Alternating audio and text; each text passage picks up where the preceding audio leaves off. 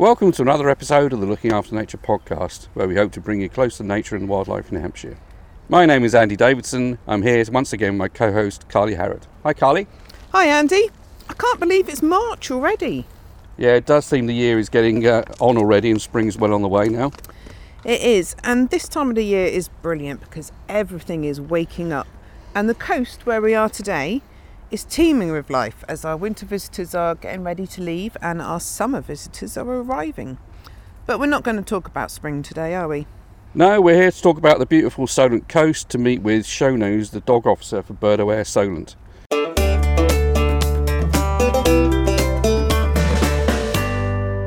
Hi Shona. Hi Andy. We did pick a lovely day today, didn't we, in the rain? It's just on the verge of rain. It's not too bad at the moment. It's quite grey, but it is quite beautiful. We're on the Hamble here, aren't we? That is correct. A lovely place to see some of our wintering birds. So I mentioned Bird Aware Solent. What actually does Bird Aware Solent do? So we are a mitigation partnership and we are looking to protect and raise awareness about wintering birds who come to visit the Solent coast in the winter. So mitigation, that's where there's a huge amount of development going on the south coast at the moment, isn't there? And it's trying to reduce the impact. So it means that where you might be impacting some of the birds' habitat on the coast, you do things to try and reduce that impact, protect the birds and things like that, isn't it? Yeah, so we look at a lot of recreational disturbance. So that could be different user groups like water sports enthusiasts, dog walkers, obviously that's my area of expertise. And we're basically just looking at trying to raise awareness and help people enjoy the coast, but while also leaving the birds time to feed, which obviously is a really important thing for them over the winter. They're trying to stock up. So every little bit of feeding time is really important for them because it's going to help them on their migration back up north. So clearly, I mean, if I've moved down here, or I live here in Hampshire anyway, but if I've just moved down here and I want to walk on the coast, I want to work on the beaches and in the fields and things like that. So this is where the conflict can arise, isn't it? Yeah, so like I say, we want to welcome people to the coast and we want to help them behave in a way that means that everyone's sharing the shores responsibly. So obviously we all want to get out, we want to enjoy nature, we want to enjoy seeing the birds. I know you're a keen bird watcher as well. Yeah. So we want to be enjoying that, and I'm a dog owner myself, so I love walking my dog, and it's just about finding that balance and making sure that how you're walking isn't negatively impacting those species. Yeah, it's because it's not about trying to exclude various sectors of people, because you hear some people saying, "Oh, dog walkers shouldn't be on nature reserves," and I mean clearly there are some issues where people don't necessarily control the dogs in the right way, or even just people walking on the beach. You see them walking straight through bird flocks, even without dogs. So it's not like the enemies of things, is it? It's trying to get everybody the right attitude and work together. Exactly. I think every user group can have a few people who don't pay attention and don't listen to signs, or are otherwise doing things that aren't great. But the majority of people are definitely trying to do the right thing, and I think that's where a big part of our work is raising awareness, like I say, because it's something that until I came into this job I wasn't even particularly aware of, and I've studied conservation and I never really thought about, my dog's just off running around in the woods. I never thought about, that actually might be disturbing some of the wildlife, and we all get used to, my dog's chasing some birds, it looks like they're having fun, isn't that natural? When actually that can have a bit of a negative impact at certain times of the year.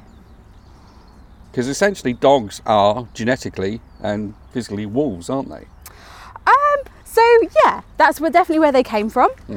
So a lot of dogs have a very strong prey drive, absolutely. And they have, some of them, been bred to help us hunt. So chasing birds is quite natural for a lot of them. Obviously nowadays we give them their food, so it's not an actual biological imperative, but it's a hard time to tell that sometimes to them. So that's why we have to be the responsible ones in that partnership. Yes, and also for the wildlife, they don't know it's a dog on a lead, or if it's a well-behaved dog, or a badly behaved dog. So I was thinking actually it's not about well-behaved and badly behaved dogs. It's the dog ownership. Maybe it's the control measure, isn't it? So yeah, I wouldn't say it's necessarily badly behaved owners, it's more lack of awareness for most people. Like I say, most people are genuinely trying to do the right thing. And even myself, there'll be days where I am just trying to get on with my walk. I've got things to do, I've got things on my mind, and I might not be paying as much attention as I should be. And it's just trying to always just build in those like healthy, responsible behaviours, checking in with your dog, making sure that if the sign's out you should have your dog on the lead and things like that, and just taking those little steps to make sure that every time you're out on your walk you're not causing too much disturbance. And a lot of these birds come from these areas in Siberia and the Arctic where there's actual wolves and things like Arctic foxes which prey on them. So when, it doesn't matter if it's a little tiny dog, that could look like an Arctic fox to a goose or one of the waders that come from these areas, couldn't it? Yeah, absolutely. So yeah, our birds are definitely predisposed to see that as a threat and as a predator. And even if we think we're just walking a little way away and we're just minding our own business, if we get too close, yes, those birds might fly up as a protective mechanism, absolutely. So say we're on the Hamble here, and this is part of the special protection area for wintering birds and summering birds as well. There's some birds which breed here, which like terns and gulls, which are important in terms of this area. But some of these birds, it's the wintering birds which are really important for this area. There's 3 special protection areas, SPAs we call them. So there's the Southampton Water to Solent SPA, there's the Langton Harbour SPA and the Chichester Harbour SPA. They've all got various interesting things, but one of the common things is like the Brent geese. There's about 10,000 Brent geese in this area, isn't there, over the winter? Yeah, absolutely. And these are the dark-bellied Brent geese, and they fly back up. They'll soon be leaving. Some of them might have well gone by now, and they'll be moving up through the Baltic up to northern Russia. It's about 3,500 mile journey. So this feeding time is very important for them to have the energy to fly that far, and also have the energy levels and the body condition that allows them to breed successfully, isn't it? That's absolutely it.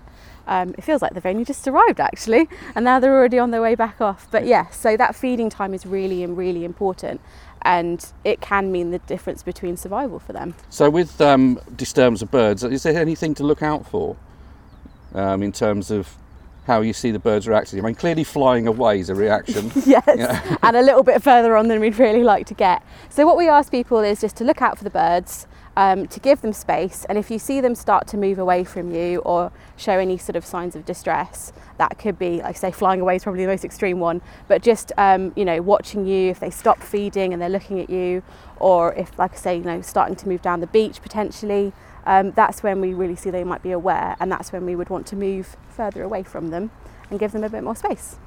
And there are some places, like South Sea Common, where birds interact with people quite a lot, and it's not like in saying keep 100 yards away, because some of those birds you can get a lot closer to. Absolutely. Because they're a bit more used to people, they know they're probably not going to get chased that much, because the local community maybe doesn't do that quite so often. But the same species, you might get a lot closer to those ones, but the same species somewhere with a bit more remote and less people on it, they're less used to people. So it's not like a hard and fast rule, keep 50 metres away, is it? Yeah, that's absolutely, and that's part of the difficulty, is that we can't give people that one rule that's going to solve all of disturbance. But yes, we want people to keep that eye out, and if they do notice the birds becoming upset, then moving away. Because it's actually high tide here, so we can't see, because this is a tidal bit of the river, up towards the top of the tidal bit of the river. So this is where the tide's in the Solent, and it backs the water up the river. So there's not a lot of mud exposed for them feeding on, is there? Yeah, and I'm glad you mentioned tides, because that's one thing that as dog walkers we quite often walk right along the edge of the tide, and as you say, that might mean that the mudflats are exposed or other really important feeding grounds for the birds. So we do ask people to generally stay a little bit further up the beach, and then if you want your dog to swim, find one specific point where you can see there's no birds, because the birds will follow the tide line up, as it's a really good important point for them to be feeding on.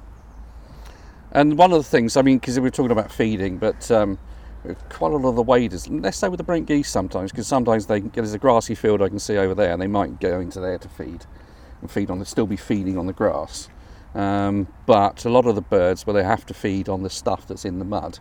They can't do it now, so they end up roosting, don't they, on some of these points we can see here. Yeah, that's correct. And this is the perfect spot for it.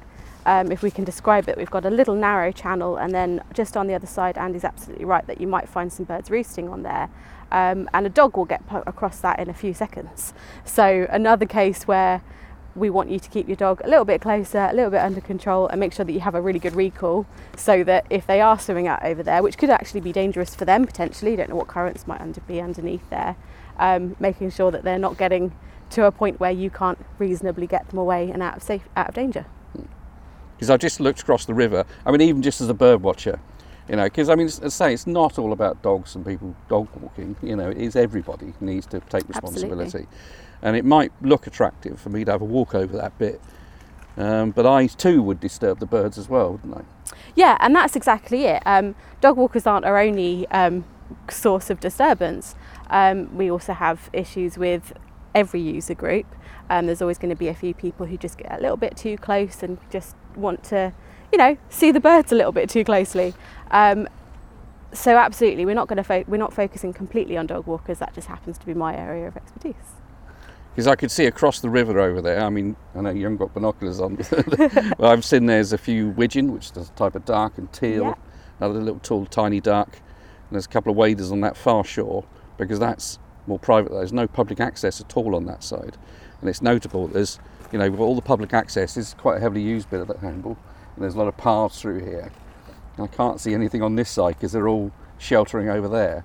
But then you get the problem, because actually what I used to do a bit of kayaking. Okay. I say used to, you know, I've got a bit stiff these days. But the water users need to take responsibility as well, don't they? Yeah, absolutely. One of our rangers is working with water sports users quite a bit at the moment, and trying to come up with some code of conduct that's just helping them to know where to be careful, where to leave the birds alone, whilst also enjoying a very fun sport. I also quite like kayaking, so I know how fun it can be. But obviously we wouldn't want to be disturbing the birds while we're doing it. And this is it. It could be very easy if we were kayaking on this bit to just think, oh, I'll stop over on that bank. It's nice and quiet over there. I'll stop and have a picnic over there. But you'd be disturbing all the birds on these critical high tide roosts, we call them, aren't they? Yeah, exactly. That's it. And obviously, if you're in danger, you want to get out. But it's people who think they can just go stop and have a little bit of a picnic, have a little break, enjoy the river, and actually they're disturbing a really important roost, like you say. And actually in the summer as well, it's as important, because, you know, some of these offshore islands and these little bars and shingle bars in some of these rivers and on these coastal areas, you could have things like terns and gulls breeding.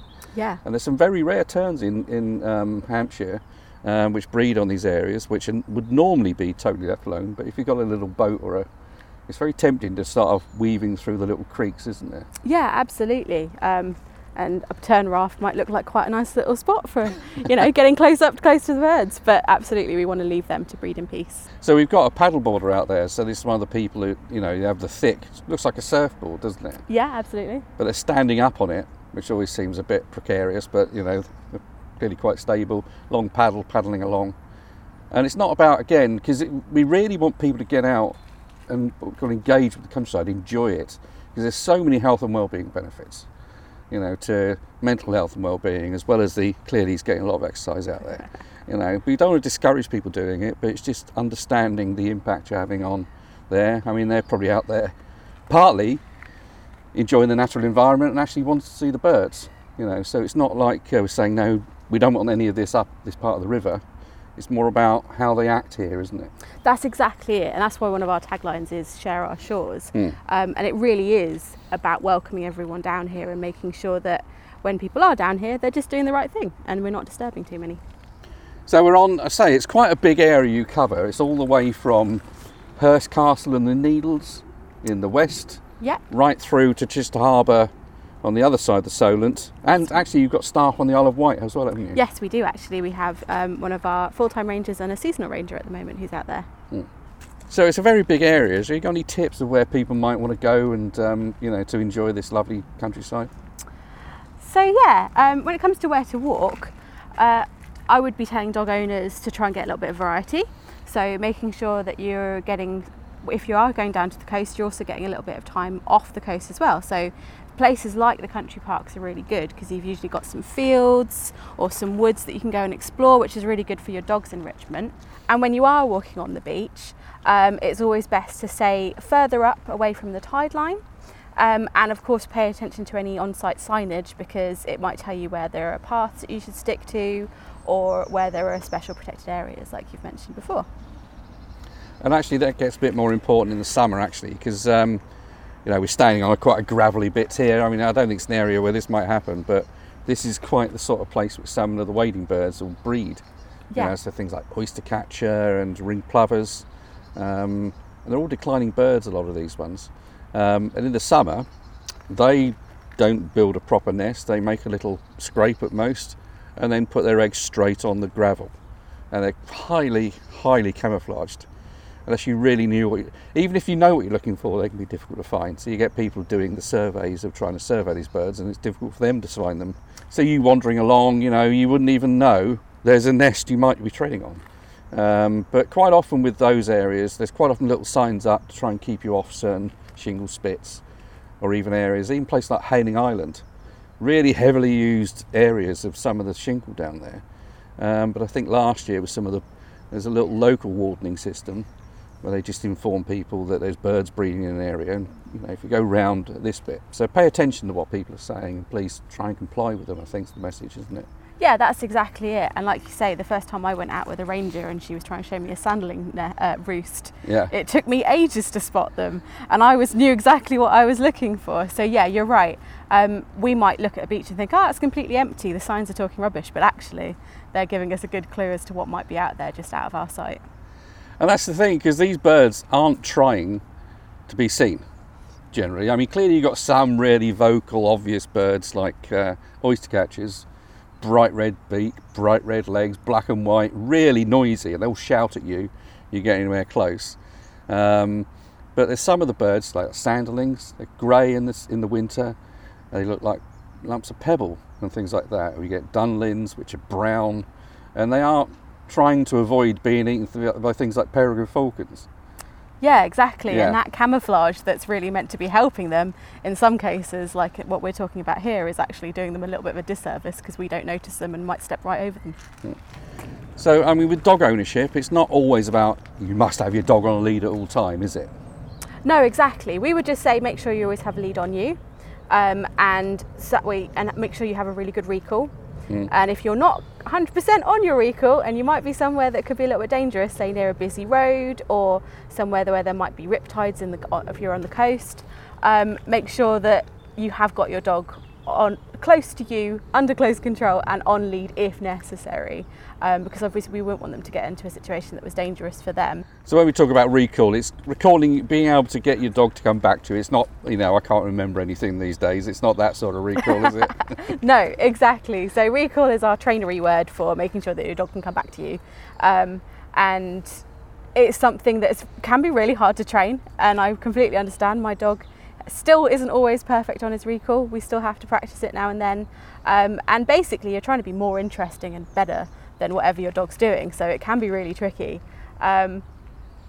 So making sure that you've trained that well, making sure that you're nice and exciting for your dog to come back to. So if your recall isn't perfect and you're trying to get them back in an emergency situation, I always say one of my top tips is to be really exciting, run in the other direction, or get down on the ground and rummage around like you just found something really interesting. So, I mean, clearly, particularly maybe for new dog owners, because it's increasing, isn't it? People are getting dogs who have maybe not got the experience or limited experience in dog ownership. I mean, is there any help in learning how to do all this sort of training? Yeah, so we have some really great resources on the Bird Aware website. At the moment we've got some on recall and loose lead walking to make sure that when you do have to have your dog on the lead. So they have a nice little step-by-step guide that can help you if you haven't managed to get to your training classes yet. And we do always recommend that you do puppy classes, or you reach out to a behaviourist or a trainer if you are needing a bit of help. But these are a great sort of interim, or if you've done it a few years ago and you just need to brush up a little bit on those skills and make sure your recall's as good as it could be. We're going to be putting out some training videos soon as well, so that'll be a bit more of a visual how-to as well. So really, if you've got a well-behaved dog, it is about you both together enjoying things a lot more, isn't it? Yeah, exactly. That's a really important part of your dog's day, and engaging with us is really important for their mental well-being. So we think of a walk as just being for physical well-being, but that mental well-being and that enjoyment of engaging with us is really important for them, and it'll even help with other aspects of your life. So it can help with your training, it can help with your bonding, and that mental stimulation is actually really, really tiring for them. So you might find that they'll be more tired after a good mentally stimulating walk than just a physical one. Because our relationship with dog goes back further than people think. I mean, it's always difficult to tell the difference between, because they are so genetically similar, of telling. If you look back in the fossil evidence, or if looking at archaeology, and you look at early people, then if there's a dog skull there or something, you can't really tell the difference between early domesticated dogs and wolves. But they think that relationship goes back 30, 40,000 years. It wasn't necessarily, people think of domestication where you take a wolf pup and you raise it, but they don't think it's as simple as that. They think that the grey wolves in places like Siberia started working with people because, they both had benefits from hunting animals. So that relationship goes back 30, 40,000 years, and it's a relationship between the two of us, between dogs and us, as well as us and dogs. Yeah, absolutely. It's a very controversial and very debated topic, and there's been thousands of theories, and we still don't, as you say, we still don't know exactly when it happened, but that relationship has definitely been well worked in for a long time, and that idea of us having a wolf in our living room is actually a little bit outdated now, because they've spent so much time with us, and we've had such a heavy hand in their breeding and how they've what they've been doing with us, that they've actually sort of fully evolved away from the wolf now, and they behave very differently when you put them into similar scenarios. So while they could technically still interbreed, they are very much their own animal now, and they will react very differently in certain circumstances. So is there any top tips for walking on the coast? So yeah, one of my favourites is one we did a blog about fairly recently, and that's all about engagement, and we've discussed a little bit about how important it is for you to be interacting with your dog, and that could be as simple as just checking in with each other every now and then, so making sure that your dog's paying attention to you, and you can give them a little food reward, or you can just talk to them a little bit, but there are other ways that you can do that. You can play games. And a lot of people will think of a game with a dog just being like throwing a ball, and while that can be really good, my own dog absolutely loves his tennis ball. That repetitive movement and that repetitive behaviour can be less stimulating than other options. So we could play the Find It game. So we scatter some treats, or we hide some treats or one of their favourite toys for them to find, and then we get them to search it. So they're practising some of those natural behaviours. Or you could just find little bits and things that are interesting for them to sniff and give them a real time to explore that on their own terms, rather than just, getting on with our walk. We tend to just march around, and giving them time to explore on their own terms is really, really good for them. That could also just take the form of some training. So if we're doing training in a sort of fun, positive way with treats or toys as rewards, and you're keeping it to like nice little short sessions, that can actually be really fun for dogs and really fun for us as well. And again, we're coming back to that idea of bonding and engaging on our walks, which is really good for both of us. What about dangers? Is there any particular dangers to look out for on the coast? So as we've mentioned before, it's all about looking out for on-site signage, which could warn you of path erosion, maybe the mudflats are a bit dangerous, or currents, which we wouldn't necessarily notice from the path, but could be really dangerous for our dogs. Because there was a recent story in the news I saw about there was a dog that got lost in an area of Langston Harbour, I think, and it was eventually spotted, and it was on really quite dangerous mudflats. Yeah, and they actually they used a drone, didn't they, and trailed a sausage underneath the drone to try and they eventually got it to a safer place, didn't they?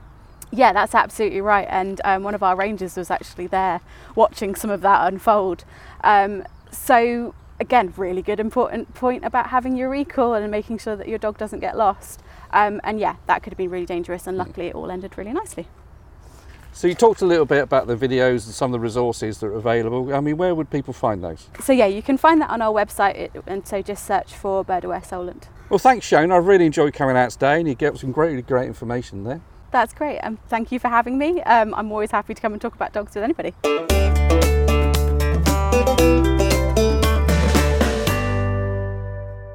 Now, you're not a dog owner, Andy, are you? But you are a bird watcher. And we had some great top tips from Shona about dogs. Do you have a top tip for bird watching at the coast? Yes, I do. I'd like to. Clearly, it's a lovely place to come, and there's loads of things to see. I do a little bit of photography, but some people really go for photography with massive long lenses and things like that. But even as a bird watcher and a photographer, you need, we call it fieldcraft quite often, it's similar messages, don't approach them too close. There's always, I'd like to get a little better view. Maybe if I go around the corner a bit, I'll get a better view. And, you can still put birds up and disturb them, and if you're into birds, really, that's absolutely the last thing you want to do. Yeah. So quite often the fieldcraft is more about letting the birds come to you. I mean, clearly, if the tide's rising, I wouldn't want to be standing on that point because that's exactly where they'd want to roost. Yeah. But I can get a great view from here.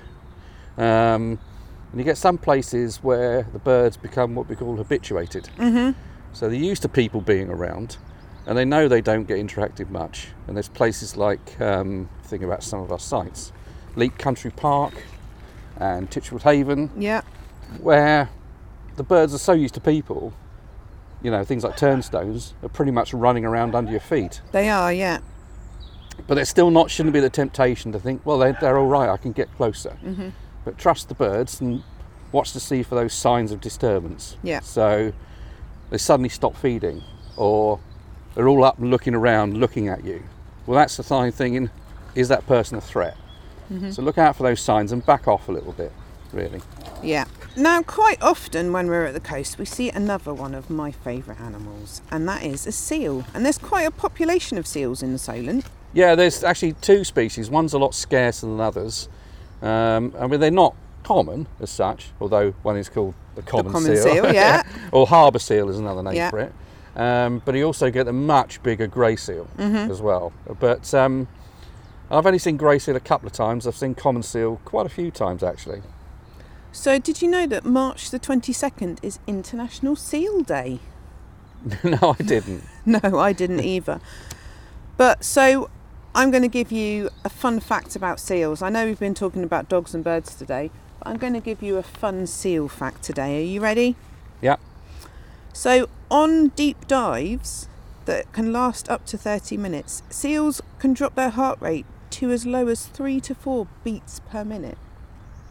It's absolutely amazing what these things can do, isn't it? It is, isn't it? And that's because they want to slow their body systems down so they're not using the oxygen so they can stay down further. And do you know how big seals get, Andy? Well, as I say, I was on about the grey seal. So I used to have a kayak, and I remember as a sea kayak, so it was quite a long one, probably about 8 foot, maybe a little bit more. And certainly a big grey seal can be that size. Yep, so the seals we see are around 2 metres in length. Yeah. They won't get much bigger than that. But the southern elephant seal gets up to 3,200 kilograms in weight. That's a fair old lump of seal, isn't it? That's a big lump of seal. I definitely would give that one a great deal of space. Absolutely, yes. But they're not round here. I mean, clearly, I was hoping to go down to New Zealand and see my niece at some point. And I'd hope to see them down there at some point. They're southern oceans. Yeah. Whereas, if you're talking about unusual things, it didn't come this far, but it's certainly in Wales and into Cornwall and the Isles of Scilly, they had a walrus last year. We did, didn't they? Yes. I'd like to see a walrus. Yeah, Wally it was. Wally the walrus. Wally the walrus, what a name. So if you do see seals, you can record your sightings on the Solent Marine Mammal site, which is a really good way to keep track of how many seals we have in the Solent. Yeah, and quite often the things to look out for, because the common seal has got like a dog-like face, isn't it? And some people think, oh, it's a dog, but no, it's not. Quite often they'll get quite close in. Actually, they can sometimes, if you've got a dog on the shore, they'll have a look, you can pop up and you can see them watching. Yeah. Think, what's that? I say the grey seal I've only seen one place, but that's got generally much bigger, but it's got what you might think is a more Roman nose, a bigger nose. That's a bit, it can be difficult to point out, but probably just the record of a seal is still valuable, isn't it? Yeah, definitely.